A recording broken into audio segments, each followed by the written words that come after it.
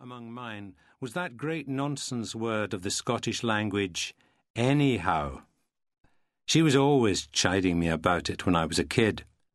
She was afraid that my sister Ellie and I would grow up with impenetrable East Neuk accents, and took great pains to ensure that we didn't. Shoddy language was not allowed, period.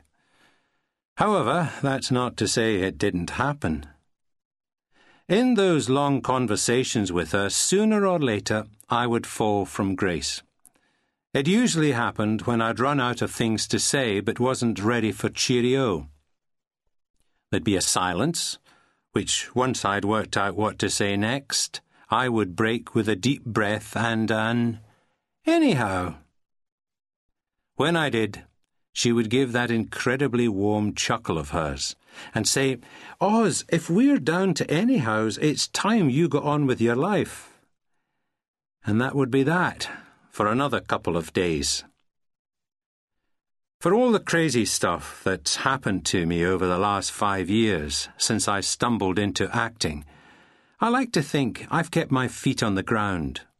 And my boots, or shoes more often these days, still fit me. It would be easy to believe my press cuttings, the favourable ones, that is. I never have any trouble accepting the bad, and getting altogether too pleased with myself.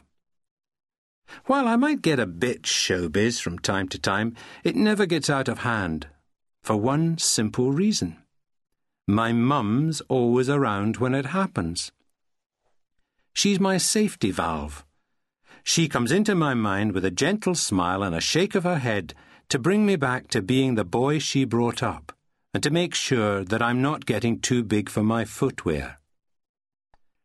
Okay, after some of the things I've told you, you may say that if she's been good for my ego, there's another side of me she's ignored.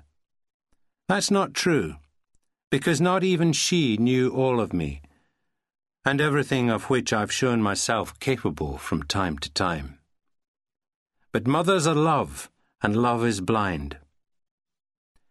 Anyhow, as I was saying, every morning I waken, I look at Susie lying there beside me.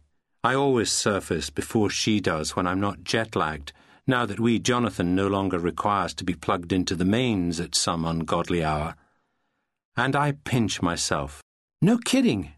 I really do give myself a nip, just to make sure that I'm still alive, and not observing all this through a celestial telescope. In the last few years, I've come to think of myself as the luckiest man on the planet. And now I reckon I must be one of the happiest as well. Sure, there are dark memories. For a start, there was my mother's death, and then the loss of Jan, my soulmate from childhood and my first wife. There was all that bad stuff with Primavera Phillips, who beguiled me for a while, and with whom I shared one of the shortest marriages on record, before she pissed off with a B-list actor.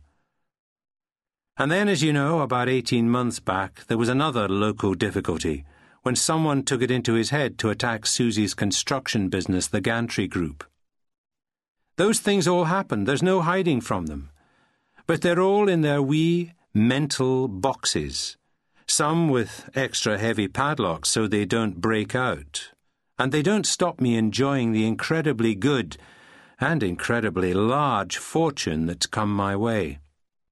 It was after we got back from Australia that the small cloud edged its way over the horizon.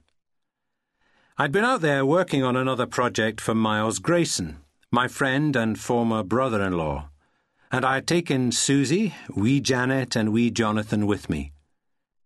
We were there making a movie called Red Leather, about England's Aussie cricket tour in 1932 and 1933, the Bodyline series, in which the English captain, Douglas R. Jardine, me, came up with an innovative, if homicidal way of beating the Aussies, who were inspired at that time by the legendary Don Bradman, Miles.